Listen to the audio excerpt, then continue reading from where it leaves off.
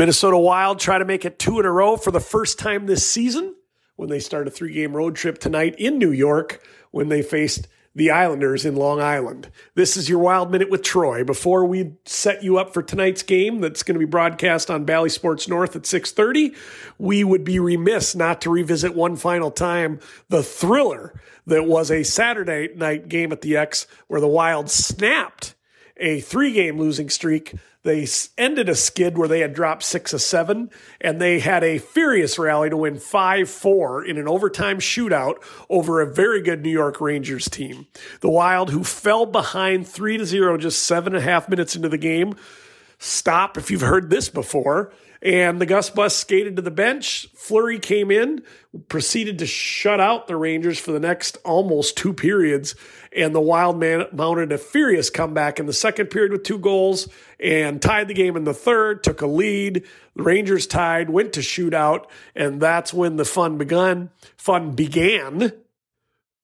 where Matt Boldy, in just his second game back from injury, banks a shot off the post, off Quick's back in net, and the puck trickles over that blue line, becomes a goal. The Wild take a 1-goal lead in the shootout with 1 player to go on the Rangers, but Flower did the splits, saved the puck with his skate, and the celebration ensued at XL Energy Center, where the Wild finally snapped that streak to get the monkey off the back. Now, this could go 2 different ways. This could be a game that we talk about in March and April about the season was on the brink. There were not credible reports, but at least there were discussions that if this continues, we think Dean Evason's career here is done.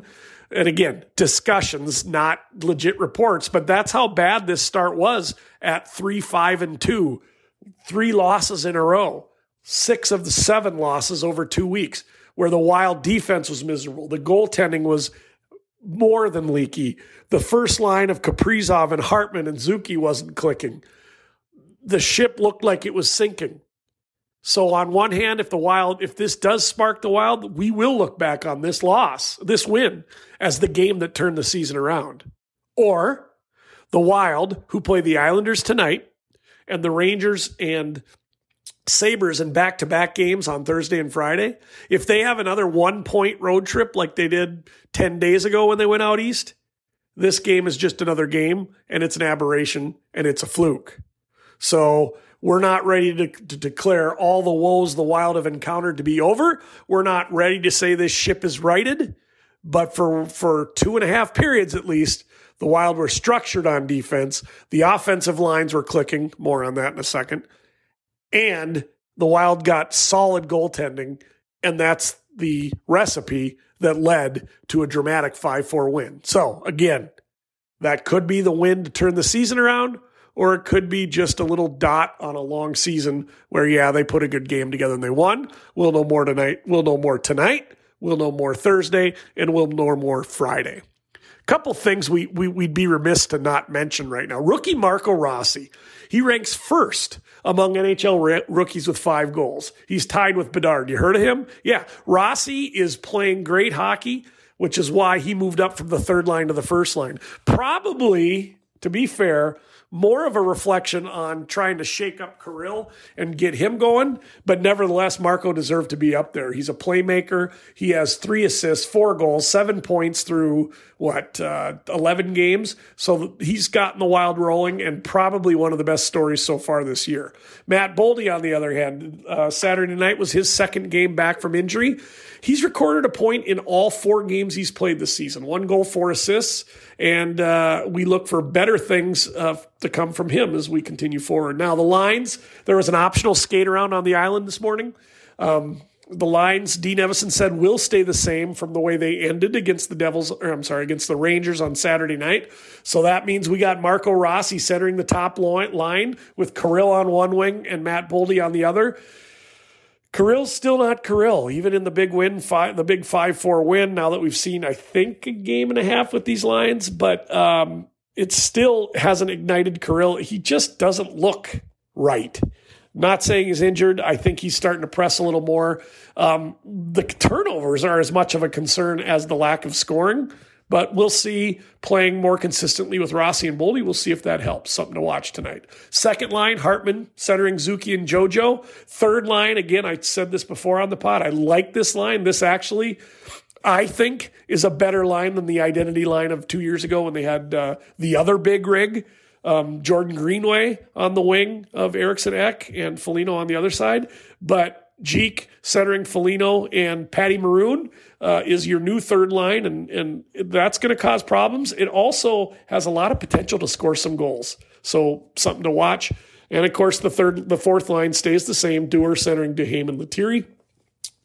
Brodin and Faber, Middleton and Mermis, and Johnny Merrill will draw out, and Damon Hunt will likely be in with Addison for a second straight game. So Merrill as a healthy scratch. The three pairings, for the most part, looked pretty strong in the last 2.5 periods against the Rangers, so there's no reason to shake that up. And then the Wild also recalled Nick Patan forward up from Iowa. I think that's just insurance in case someone gets hurt on the 3-game road trip. So the healthy scratches tonight in the press box on the island will be Johnny Merrill and, like I just said, Nick Patan. Can't forget who's in net. He basically saved the game the other night. Marc-Andre Fleury will play his second consecutive game. He's 2-2-0 with a 2.83 goals against. That's slowly coming down to a more manageable number. Got to have it under 3 for sure. And then an .892 save percentage. We'd like to see Flower get above 900 as you would for any goalie. But right now, the way this team has started, both goalies have been above 3 and below 900 for the whole season. So it's good to see Marc-Andre Fleury. It's good to see the Flower trending the right direction. Little career note for the Flower, 27,757 career saves. He needs 43 saves to tie Patrick Waugh. So on the all-time record, which is third most in NHL history for career.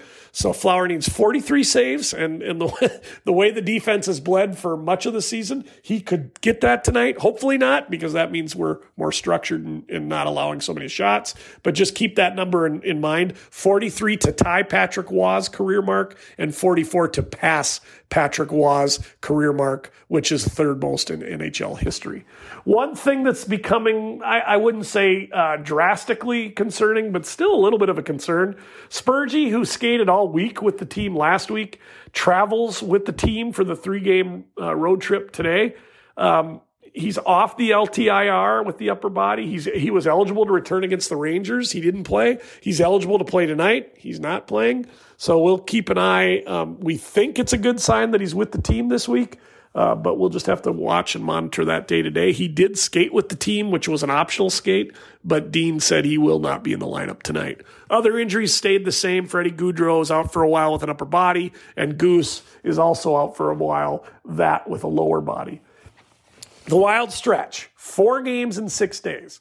Tonight at New York Islanders, Thursday at the Rangers, Friday at Buffalo. The Wild come home late Friday night, will arrive sometime early Saturday morning, and then they have a 5 p.m.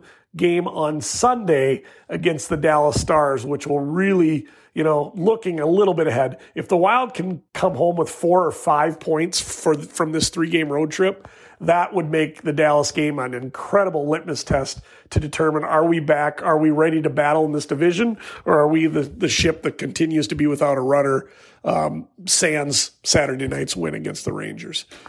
Then after that, they have an 11-game stretch where they play 2 games back-to-back on a Saturday and Sunday in Sweden against Ottawa and Toronto. So 4 games in 6 days, then 2 games in 11 days. So kind of a wacky stretch. Don't bother looking at the standings right now because, again, it's not good because the Wild haven't played nearly good enough.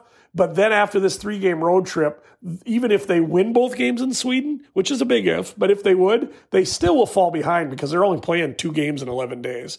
So they'll catch up later in the season, but it's kind of a goofy schedule. 4 games in the next 6, then 2 games in the next 11. Follow me on Instagram, Wild Minute Troy. We're posting all the time. Good content there, even in-game and after-game. And then if you have a question, just email me, wildminutewithtroy@gmail.com. Again, Wild play tonight, 6:30 versus New York, Bally Sports North. We'll talk to you.